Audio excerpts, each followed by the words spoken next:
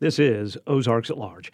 At last night's meeting of the Washington County Quorum Court Jail Law Enforcement Courts Committee, a resolution by Justice of the Peace Patrick Deakins expressed appreciation to Dr. Robert Karas, operator of Karas Correctional Health.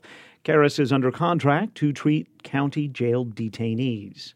This ordinance states very clearly, we appreciate the work of Dr. Robert Karas and Karas Correctional Medicine. We are blessed to have you, and thank you so much for your dedicated service to the county.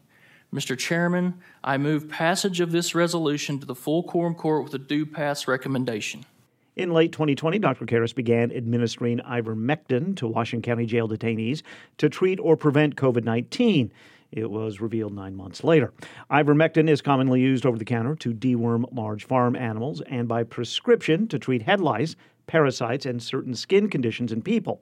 The U.S. Food and Drug Administration does not approve use of ivermectin to treat or prevent COVID-19.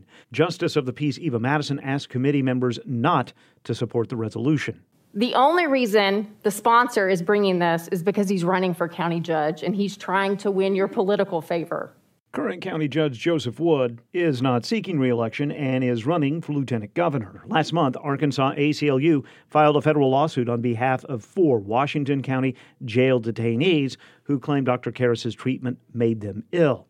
After public comment from both sides, a majority voted in favor of the non-binding resolution, with J.P. Madison the lone vote against it.